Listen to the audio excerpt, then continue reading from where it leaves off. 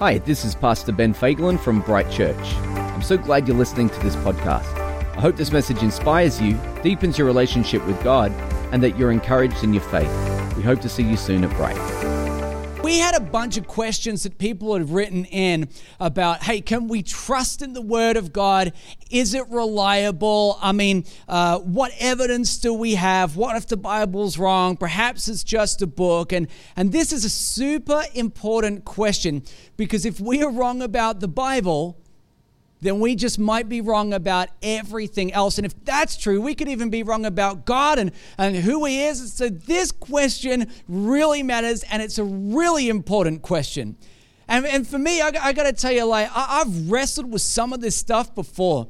So my background is that I grew up as a kid going to church, and I went to Sunday school and we would sing songs about God, and what did I learn there except that He was big, and that He was mighty, and that He was good, and that He was powerful, and so we'd sing these songs in Sunday school. And then I had a couple of experiences that didn't quite fit the narrative, right? So my grandfather, he died when he was 59 years old. And I remember when he died, I had this incredible challenge to my faith, because I remember my aunt and my uncle and my mom and my dad and my nan, and they were all praying that my grandfather would be healed and that he wouldn't die. And then, of course, inevitably it happened. And I guess there was kind of like this disillusion about God and who He is. And I guess the question that I had in my heart was, come on, if God was able to do it, surely He would have. And I navigated that experience as difficult as it could be. And then I guess a couple of years later, I actually got this illness when I was a kid. And it affected my central nervous system and meant that I wasn't able to walk. In fact, at the beginning of high school, I had to wear calipers under my pants at school because, I wasn't able to walk properly. And so what happened in life is I started to accumulate these experiences that didn't quite fit everything that I'd previously learned about God. And all of my learning came straight out of the Bible, right? So my thing was, I started to have this problem. And my problem is that my experience no longer matches my belief. And I don't think I'm alone in that. And I wanted to tell you that because I wanted you to know that, even where I got to today and how I arrived here, I didn't live in the bubble my whole life. The Christian bubble where I never thought about it, or I never asked the question about who God really is. And I think we probably all had experiences at different points in our lives that has challenged what we really believe to be true about God. For some people, it's because someone got sick in your family and died. And maybe you prayed about it and you asked God to come and heal them, and it didn't happen, and it caused you to reconsider what you previously held as truth. Or maybe for you, it was like you believed and you went to Sunday school when you were a kid, and then because maybe you were forced to go, and you went along and you kind of had these ideas about God, but then you got to high school and it started to get a little bit more intellectual, and they said, oh yeah, all that stuff is fairy tales. Let us teach you all about evolution and biology. And that just kind of collided with everything that you previously held as truth. And because of the way it was presented to you, you thought, oh my gosh, this must be true. It must be that maybe God isn't real. Or maybe if God isn't real, the scriptures can't be right either. Or maybe for some people, they've gone into a church, they've had a terrible experience in that church, and they made them think, oh, I don't know about God anymore. I don't know about church. And my point is really that we've had all of these experiences, and we have this problem because it doesn't quite fit the narrative of what maybe we learned as we were young, or even what you learned as you were older, or what you thought might be true about God. And I thought, before I start anywhere, maybe the first thing that we should do is really look at what the Bible really is, because if you don't know what it is, it's going to make it a little bit hard to understand what it's all about. So straight up, the Bible is not a science book. It's not a book of science. It's not intended to be a science book. What the Bible is the progressive revelation of God over thousands of years as people have recorded their interactions, their conversations, and how God revealed himself to them. And all of those things have been written down at different points. And if we were to look at what those words describe God as, or how they communicate who God is, we would probably know that they are meant to say some of the things that we would come to expect. So the scriptures say that God is sovereign in the sense that he's able to control the entire universe and everything that happens in it. And we would know that the Bible says that God is unchanging, okay? So that's what some of the scriptures say, that God is the same yesterday, today, and forever. He's just the same God. And then we would know that the scriptures say that God is love. And when I say love, I don't mean that like God knows how to love, but the scriptures would say that he is love. In fact, the only reason we know how to love is because we got that from him. We didn't invent love and then teach it to God and he learned something new. Wow, how about that? No. The Bible says he literally is love. It emanates from his being. And so then, the scriptures to say a couple of other things. And, they don't necessarily use these words, but they certainly communicate some of these truths. So one of the words that we might use to describe God is that the Bible would picture him as omnipotent, which means that he's all-powerful.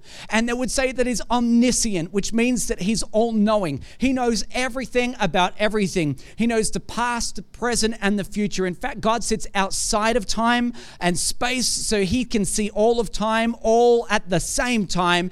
And then it says something really interesting, that he is omnipresent. So that means that God is everywhere all at the same time. And when I say that he's everywhere, I don't mean that God is in this, pulpit right here and he's not in this platform right here. That's what we would call pantheism. And he's not in everything, but he is everywhere and all at the same time. His presence is here. In fact, the psalmist writes this in Psalm 139 verse 7. He says, "Where shall I go from your spirit?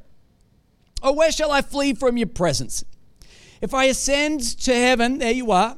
And if I make my bed in Sheol, there you are. If I take the wings of the morning and dwell in the uttermost parts of the sea, even there your hand shall lead me and your right hand shall hold me." The Bible says so much about God. And I'm telling you, in this message today, there's no way that I could tell you everything about God. I can't tell you everything, but there would be more things that I think are very important to talk to you about how the scriptures communicate who God is. One of the things that the scriptures would say about God is that he is a triune being. So as Christian people, we are what we call monotheists. So our belief in God is that he is three in one. He is one God in three parts: Father, Son, and Holy Spirit. That's what the Bible says. We call it the Trinity. And I know it's a little bit confusing, but this is how God has sort of disclosed who he is. And it's funny because if I ask people hey, what do you think about we call that the Godhead. What do you think about the Trinity? Sometimes people use a lot of different phrases and words, and I say, hey, where did you get all of those words from? They say, oh, well, doesn't it say that in the Bible?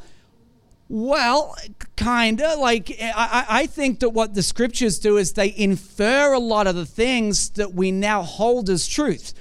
They infer those things, and maybe not directly and explicitly say it, but they infer it. For example, people would say, oh, the Godhead is that they are all one.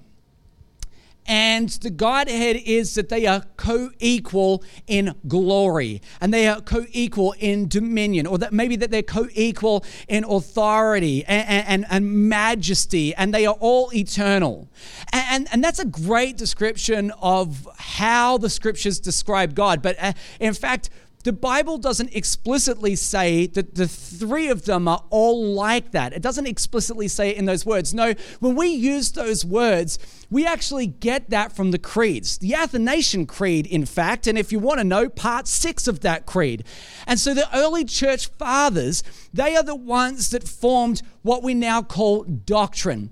And doctrine is like the fundamental truths of what we hold to be true about God. It's our fundamental beliefs in who God is. And it was the early church fathers that formed it. And when it comes to the doctrine of, say, God and the Trinity, part of this was formed not necessarily in what it explicitly says, but when you put all the pieces together and you put all the scriptures about God together, it forms a direction. And if we look down the direction of what it says, we have enough there to form a really clear picture on what God did and who God is, and really this idea of God in three parts.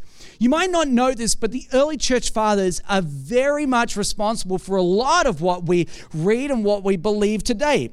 In fact, they made decisions on what Scripture was. Now, I'm not talking about the Old Testament or the Hebrew Bible. That's a totally different thing, even though we include it in our Bible. I'm really just talking about the New Testament, okay? By the way, just for the record, in case you're wanting to learn a little bit extra, that word testament means covenant, and that covenant is the agreement that we have with God. So this new agreement that we have with God is the one that we get by grace through faith in Jesus, okay? So when it came to the doctrines that we see in the New Testament and the scriptures, as they pieced them together, there were a couple of things that were really important. And to think that maybe it was a couple of guys sitting around having a conversation, you don't understand maybe how extreme this was and how serious they were about getting it right. Now, I can't tell you everything about everything, but here's what I will do. I'll give you three things that were really important to them when they were forming what they believed is Scripture. Number one, they understood that it was the human hand that wrote the Scripture, but it was divinely inspired by God. And that's important to know.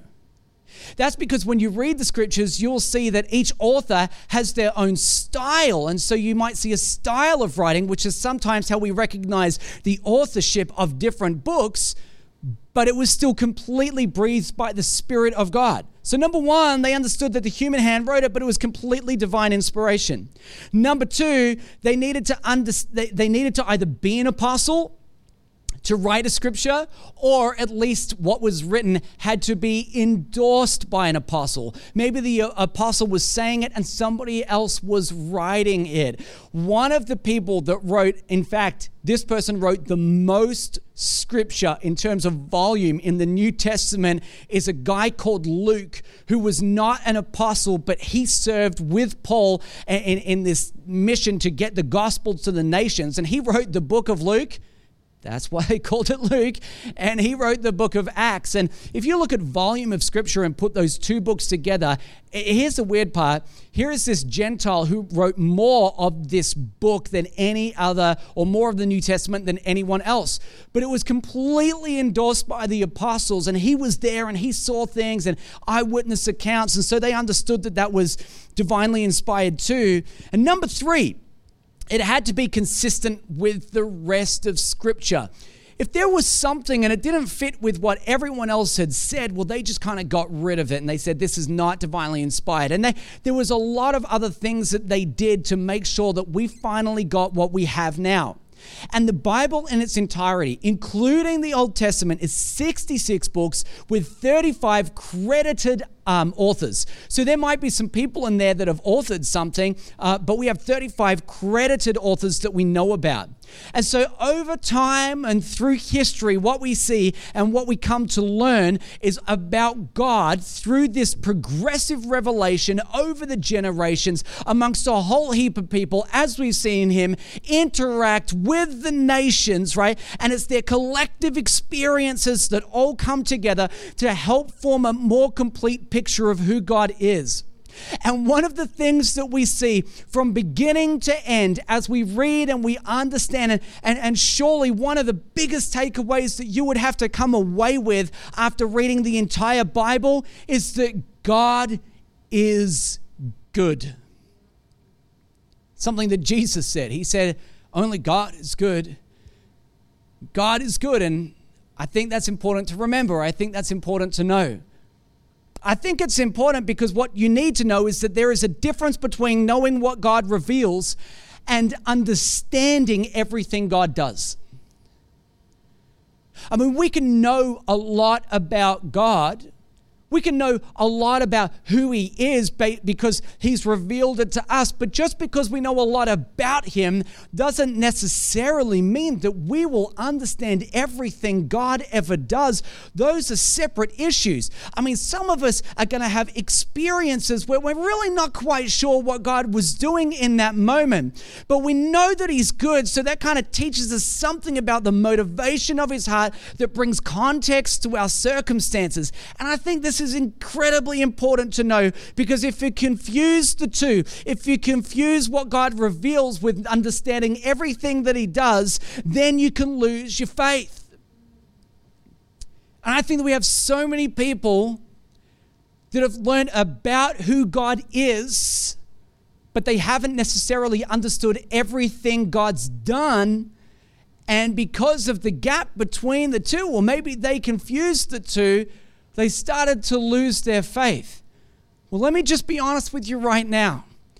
The truth is that some of us are going to go to the grave, probably all of us, unless Jesus comes back, with unanswered questions in our heart.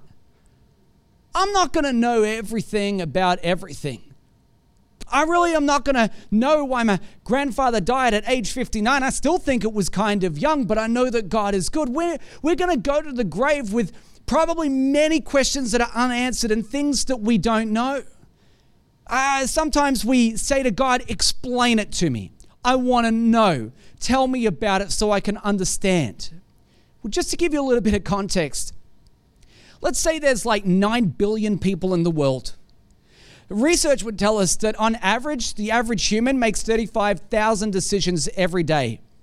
And you want God to explain the complexity of how he blends 35,000 times 9 billion decisions every single day, and how he's bringing all of this into some plan that he is going to execute, and he's controlling it. The truth is that there are a lot of things that at the end of the day, we're just not going to understand. We're never going to understand it.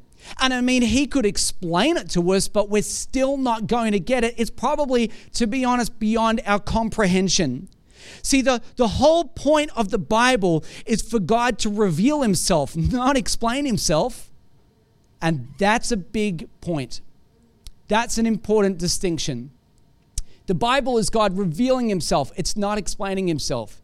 In fact, if you know the story about how Moses went out into the desert and there was a bush that was burning and it caught his attention because it wasn't being consumed. Come on, that's impressive, right? So you go and check out the bush that's burning but never gets consumed, and he realizes he's having a conversation with God, you know, and God introduces himself as I am. What he didn't say was, I am omnipotent. I am omnipresent. I am omniscient. By the way, Moses, this might be hard for you to understand, but I am also love. I'm triune being, okay? I'm Father, Son, and Spirit. He didn't say any of that stuff. He just said, I am.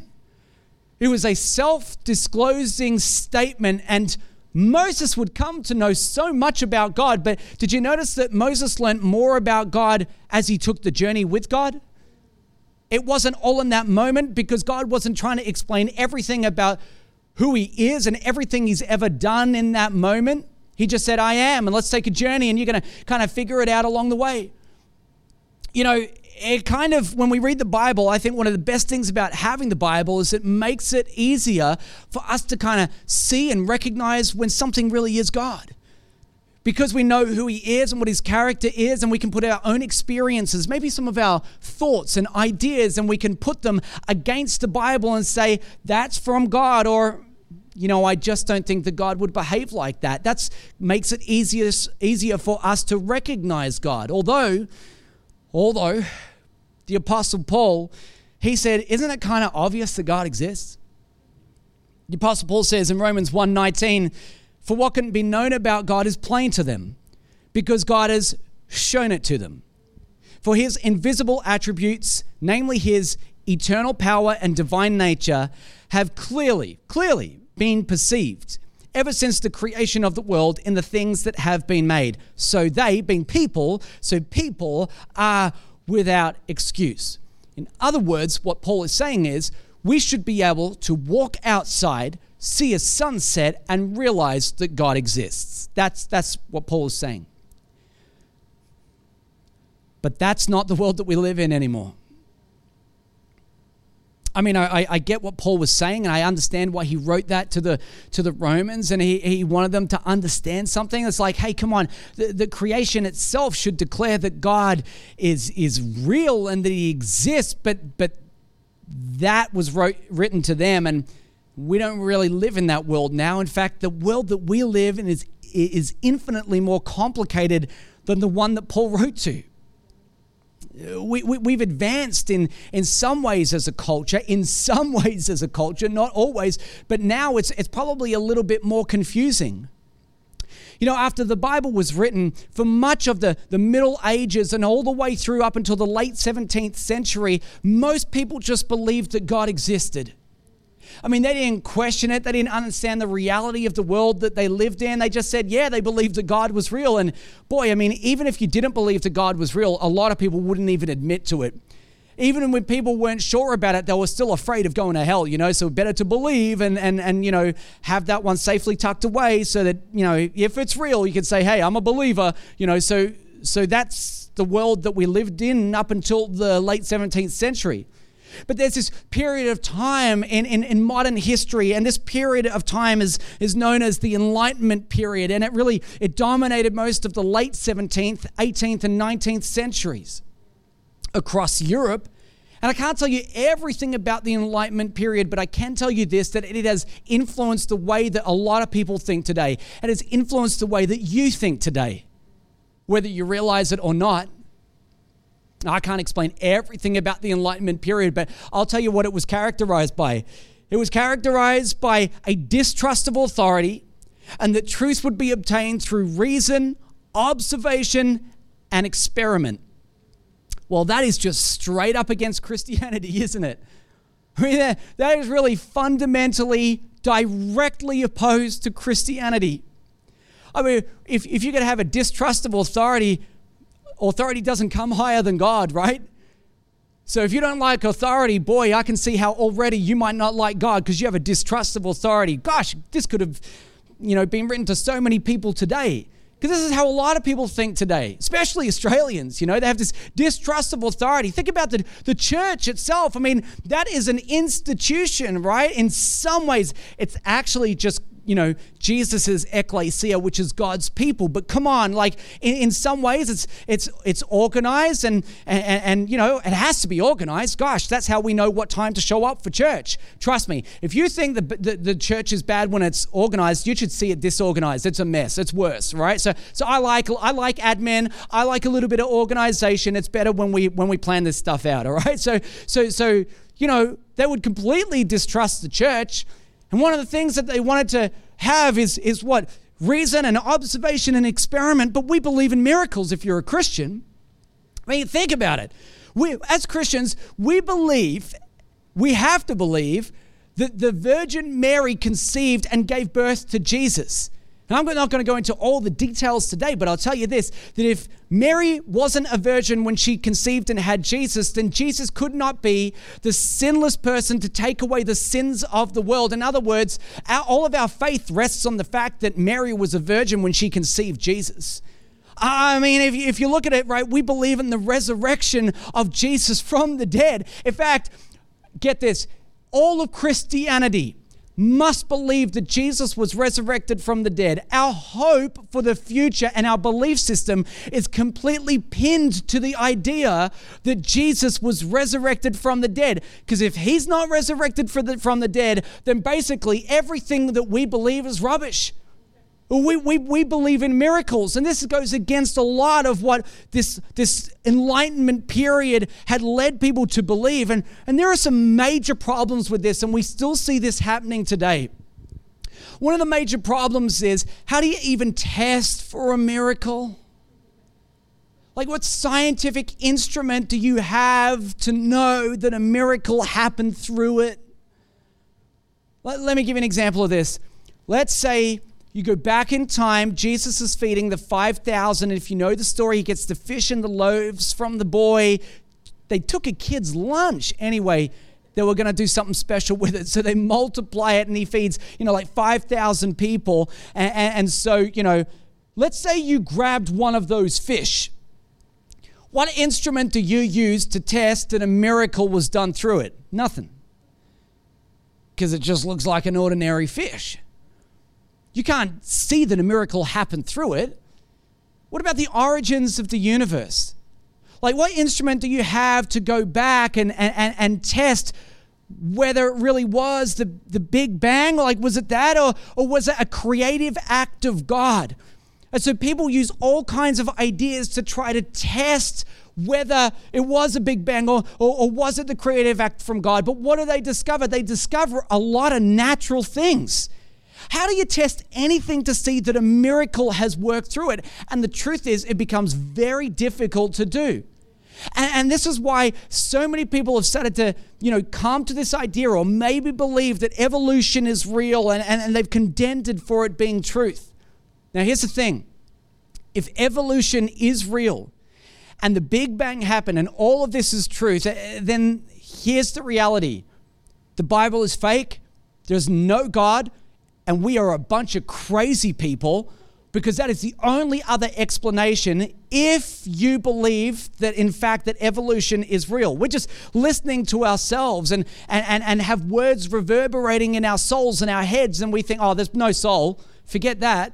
None of that is real. So let me just talk about evolution for a second. And gosh, in the time I got here today, I don't think I'm really going to be able to do the whole argument justice. And, you could look somewhere else for that. But let's at least understand what it's all about. There are two ideas around evolution. I think it's important to distinguish between the two.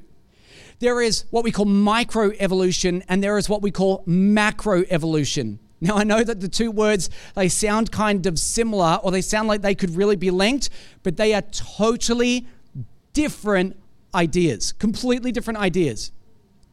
In fact, I would say if you are a person of faith, you can comfortably, with faith in your heart, believe and be okay with what we call microevolution. I think it's completely consistent with what faith is. When we talk about microevolution, we're talking about variation within species. And I think that's consistent with what the scriptures say. So, let's look at a story, a very good one that might be helpful for this.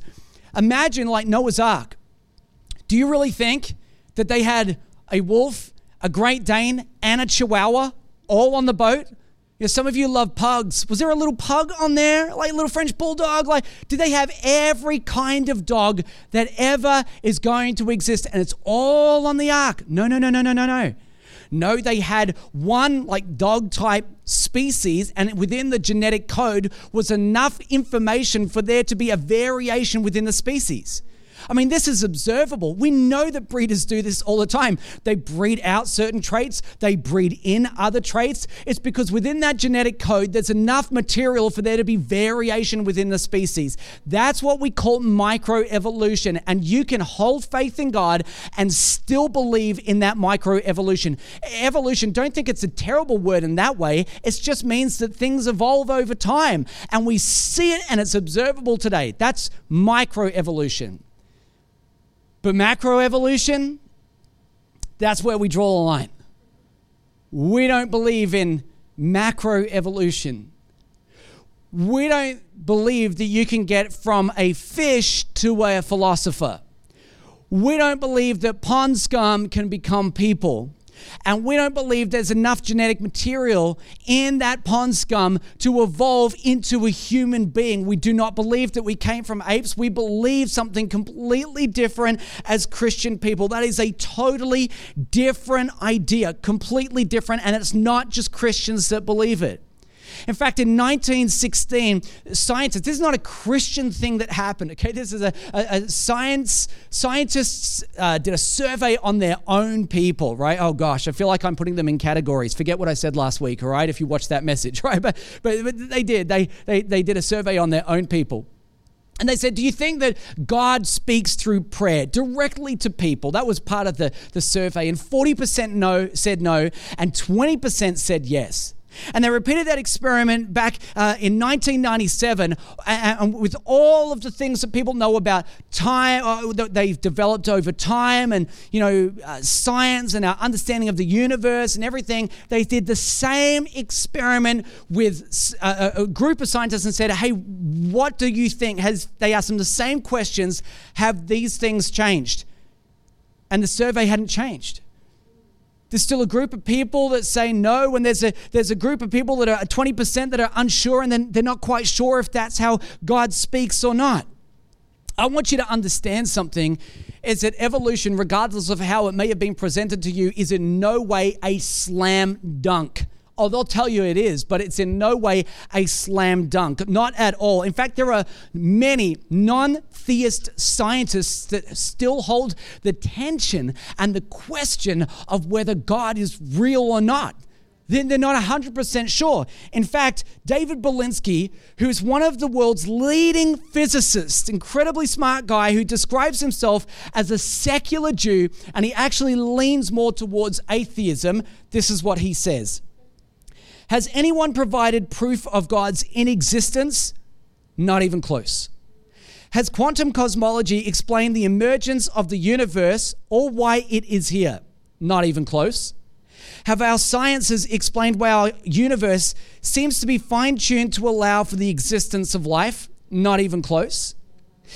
Are physicists and biologists willing to believe in anything so long as it's not religious thought? Close enough. Has rationalism and moral thought provided us with an understanding of what is good, what is right, and what is moral? Not close enough. Has secularism in the terrible 20th century been a force for good? Not even close to being close. Is there a narrow and oppressive orthodoxy in the sciences? Close enough. Does anything in the sciences or their philosophy justify the claim that religious belief is irrational? Not even in the ballpark. Is scientific atheism a frivolous exercise in intellectual contempt? Dead on. That is taken directly out of a book called The Devil's Delusion, Atheism and Its Scientific Pretensions, as a response to Richard Dawkins' book called The God Delusion.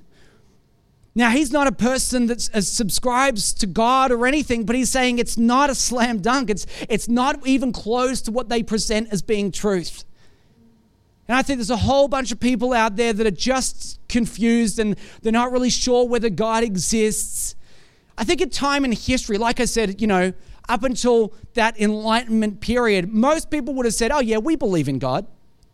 It's kind of funny because even on the census, when people fill it in, even in times recently, they say, yeah, I guess I'm Christian. I think my mom and dad were. I guess that makes me one too. And I think that what we're seeing right now is culture and society is changing. I think what we're seeing right now is if people are unsure, they're more likely to maybe call themselves atheists than they are Christians. They want to make sure that they're put in the right category or the right group, but they're really unsure. Truth is, I've spoken to a lot of people who claim to be atheists. A few questions later, they're actually agnostic. That means that they don't know what they believe. They're not 100% sure, but they're definitely not atheists. And I'm sure that there's a lot of hardcore atheists out there that say, oh, no, I am. And I get that. I guess I understand it. But one of the things that I don't understand is how people can say that they're atheists and then never live like it. Like if you're an atheist, how can you ever love another person? You're a bag of chemical soup. I mean, really, think about it. Everything that happens in you is a chemical response. It's survival of the fittest. You found a mate. You found a partner. You might call it love, but you can't believe in love. Love is just a chemical response. It's a reaction that happens in your body, and you can't trust that because the universe is not moral, and that thing's not trustworthy. You can't actually believe in love. I just know too many people that would say to their spouses they love them, even if they hold the tension or maybe say, I don't believe in God at all. At least be consistent in the thing that you believe. To me, it just doesn't make sense. I remember having a conversation with a friend of mine years ago, and he said to me, I just don't know how you can believe. I want you to answer me now, Ben, they said over coffee. They said, why do you believe? And I said, well, the truth is, I've seen too much. I've seen too much in my life. I know that God is real because I've been on this journey for a little while. And if you understand anything about taking a journey with God, is that the longer you're on the journey, the more things that you see, the more experiences you have. And it's not just your own experiences that tell you that you're on the right path. It's the collective experiences of other people. It's the things that God says to them and they pass on to you that you know is right in your own life. It's so true. And we have these experiences with God. I said, I've seen too much. And all the things I've said up to this point, these are just the things that are on the outside. But I've got a really important question for you. What if what you've been looking for, this sign that you want as proof that God is real, what if you've been looking in the wrong place? What if the sign that you've been looking for is not one that's necessarily outside, but it's one that's inside? Maybe the answer for you is not all out there. Maybe the answer is, in truth, in here. I don't think it's necessarily less valid just because you feel it. I don't think it's less valid because you've experienced it. You know, we live in a very strange world today. I mean, we live in a world where you can change your gender if you feel like it. Heck, you could probably become a fridge if you feel like it. You can be anything you want. But when people say, oh, I believe in God, they say, no. You can't believe in God. Oh, you heard a voice? No. And they completely want to invalidate that experience, but that doesn't make sense because God is spirit. Where do you think he communicates? When spirit speaks to you, it's not somewhere out there. It's often deep in here. When God wants to speak to you, he doesn't call your mobile number. He dials your soul. And you have a conversation with him somewhere in here. And over time, you learn to discern that voice and you understand who it is that's speaking to you. And the scriptures would say that God has placed eternity in the hearts of men. The scriptures would say that people have this deep, innate, inner sense that God is real. And they've just learned to ignore it. They've learned to disregard it. They've learned to get rid of it because they feel like they're committing intellectual suicide to admit that they actually believe that God is real. And I tell you, that could not be further from the truth. It's just not right. Listen to what Romans 1:21-22 says. It says, for although they knew God, they did not honor him as God or give thanks to him, but they became futile in their thinking and their foolish hearts were darkened. Claiming to be wise, they became fools. The reason they became fools is because they shut down the inner sense of what God was trying to say. And what the scriptures say is that, his spirit communicates directly with our spirit. If you're a Christian, that inner sense becomes stronger. And I tell you this, right? For all the logic and all the reason and the experimentation and everything that you're looking for out there, I tell you this, that if you have an encounter with God, it will change you forever. You want it out there, he wants to do something in here. And once you've had that encounter, no one will be able to talk you out of it. And you know in your knower that God is real. Years ago, completely disillusioned. I'm talking of myself here. Completely disillusioned of church and God and everything about faith. I didn't really want anything to do with it, but I found myself driving home from a friend's house and we'd had a really big night the night before and suddenly I felt like someone was speaking to me. I didn't really understand it at the time, but I did a U-turn on the way home and believe me, after the night I had, I was going straight home to sleep, okay? So I did a big U-turn. I drive back. I drive down a street, no street sign. I don't remember seeing anything, no street sign that say a church was that direction. I just start looking for a church. I drive maybe a kilometer down the road, turn into the driveway. My goodness, imagine my luck. There is a church there. I walk straight into the church. I couldn't believe it, but my family was sitting in there, my uncle, and he looks at me. I look at him. We have a moment like, he's like, "What are you doing here?" I'm like, "I don't even know how I got here. I didn't want to go to church. I was on my way home. I just felt like maybe I should come to this place. I didn't know that this church was even here." I had an encounter with God that day, and I'll tell you the truth. When I left that church that day, I flicked down my mirror in my car before I left, and I said, "Hey, don't you ever write this off as an emotional experience, because I know you, Ben, and you're going to try to rationalize it, and you try to explain it to yourself, and you try to find a logical solution for this, but what you've encountered today could never be explained as anything else other than the presence of God in your life." And that changed me. It changed me. It wasn't all the things that were out there. It was the things that were happening in here. And here's my point, is if the Bible has never even been proved wrong, and it hasn't, there's every reason to believe that it is the way to know God. Every reason to believe it. Here's what the Bible says of itself.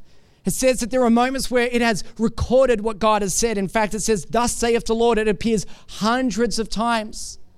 That's one of the ways that God has spoken, and we've just been dictated and written down. And it says beyond that God spoke through his people. In the Old Testament, God would often speak to his prophets. In fact, in the Old Testament, if a prophet was speaking, it was as if God was speaking directly to them. And you think, well, gosh, couldn't they just have people that are just making up stuff? Oh yeah, they did. They called them false prophets. You know how they knew who was false and who was real? When the thing you said didn't happen, they'd kill you for it. So you better make sure that you get it right. Don't want to be a false prophet in the Old Testament. The third thing is that in the New Testament, it says that God, 2 Timothy 3:16, it says that all scripture is God-breathed and that God spoke through his apostles. These are the ways that God has spoken. And if you hear all of that and you say, "I don't think so," you cannot use internal evidence in the Bible to justify itself. Really? Like what higher authority would you want to appeal to? Whenever you're trying to make a decision, you have to appeal to a higher authority. This is as high as it gets. There is nowhere else that you can go to measure it, because this is the revelation of God himself. And if you hear all of that and you say, "I don't know about this," I would challenge you to do this. Why don't you ask God to move in your life? Why don't you pray? One of the things that Jesus says is, he says, "My sheep know my voice." In other words, those that know me, they understand me, they hear my voice. And maybe sometimes, I don't want to get super crazy, right? Sometimes it takes a while to understand when God is speaking to you. But you know what? Sometimes people are listening for words when what you should be experiencing is a feeling. It's a prompting in your heart. It's something that happens and you don't know why, but you feel a certain way and you can't quite explain it, but you just know that it's right. And some way you know that it's God. And if all of this sounds too spiritual to you, I would say, what do you think we're talking about? We're talking about spiritual things. We're talking about spirit and we're talking about truth. This is the context of what we're talking about. You know, over time in history, people have tried to explain what I'm talking to you about right now, and they did it in the 17th century. The Westminster Confession of Faith said in 1643 to 46, they wrote this: "We may be moved and induced by the testimony of the church to a high and reverent esteem of the Holy Scripture and the heavenliness of the matter, with the efficacy of the doctrine, the majesty of the style, the consent of all the parts." This is speaking of God's word. It says, the Bible. It says, "the scope of the whole, which is to give all glory to God, the full discovery it makes of the only way of man's salvation, and the many other incomparable excellencies and the entire perfection thereof, are arguments whereby it doth abundantly evidence itself to be the word of God. Yet notwithstanding, our full persuasion and assurance of the infallible truth and divine authority thereof is from the inward work of the Holy Spirit, bearing witness by and with the word in our hearts. You see, I don't know if that went over your head, but what they were saying is, if you look at this book, if you look at these scriptures, this is the most amazing book you'll ever see, the most amazing thing that you'll ever read. But the full persuasion is not everything that's outside. They say it's what happens inside. It's the work of the Holy Spirit that speaks to you, and somewhere on the inside of your heart, you say, I just know it's God. I know it's real. That's the work of the Spirit, bearing witness with your spirit so that you can see that what this is truth. It's called revelation. It's a work that God will do in your life. Maybe you've been looking for signs in all the wrong places. I love what Wayne Grudem says. He put it more simply and says this in summary. He says, the Bible is historically accurate. It's internally consistent. It contains prophecies that have been fulfilled hundreds of years later. It has influenced the course of human history more than any other book. This book has continued changing the lives of millions of individuals throughout history, and that through it, people come to find salvation. See, here's what you need to do. You just need to read it. And you should read it and begin with the idea that, hey, this could be truth, that this could be real. Because you start to read it like that, and I think that you're going to have an experience with God. And it's that experience, that thing that happens inside of you that makes you go, I actually do think this is real. This is a faith thing that I'm talking about. You say, I believe it. And if you read this, and this is the way that sometimes people approach the Word of God, they take it and they say, well, God, I'll read it. I'm giving you a chance now to prove yourself to me. I would suggest that that is perhaps the wrong way to approach it. You're not giving God a chance, He's given you one.